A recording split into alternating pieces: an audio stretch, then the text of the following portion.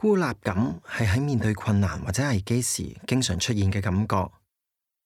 有時我哋同屋企人、同朋友都會感到有隔膜，可能係因為長時間嘅工作，或者少咗見面嘅機會。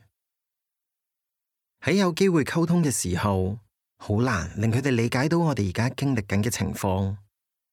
就算係同一個團隊入面一齊工作嘅同事，我哋都可能會有疏離感。而有時過於緊密嘅聯繫，可能會為我哋帶嚟過多嘅負擔，長久落去會令我哋疲倦不堪，繼而耗盡我哋嘅精力。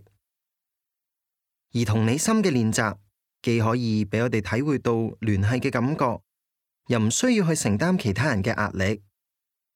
有研究顯示，呢一類嘅訓練可以有效咁激活大腦中處理正面情感同埋友好關係嘅部分，同時間又可以避免其他人負面情緒所產生而帶來嘅影響。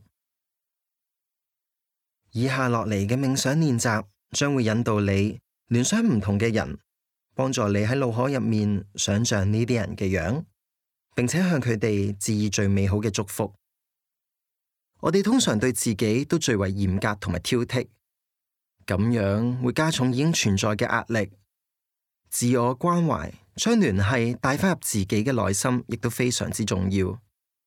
尤其係喺面對困難同埋危機嘅時候，可以為我哋帶嚟支持。而喺一個組織或者團隊入面，使命感同共同目標係好重要嘅一個層面。重新感受我哋想達成嘅使命，將佢表達喺工作上面，亦都係一種加深與同事聯繫嘅方法。接住落嚟，我哋開始增進聯繫嘅練習啊！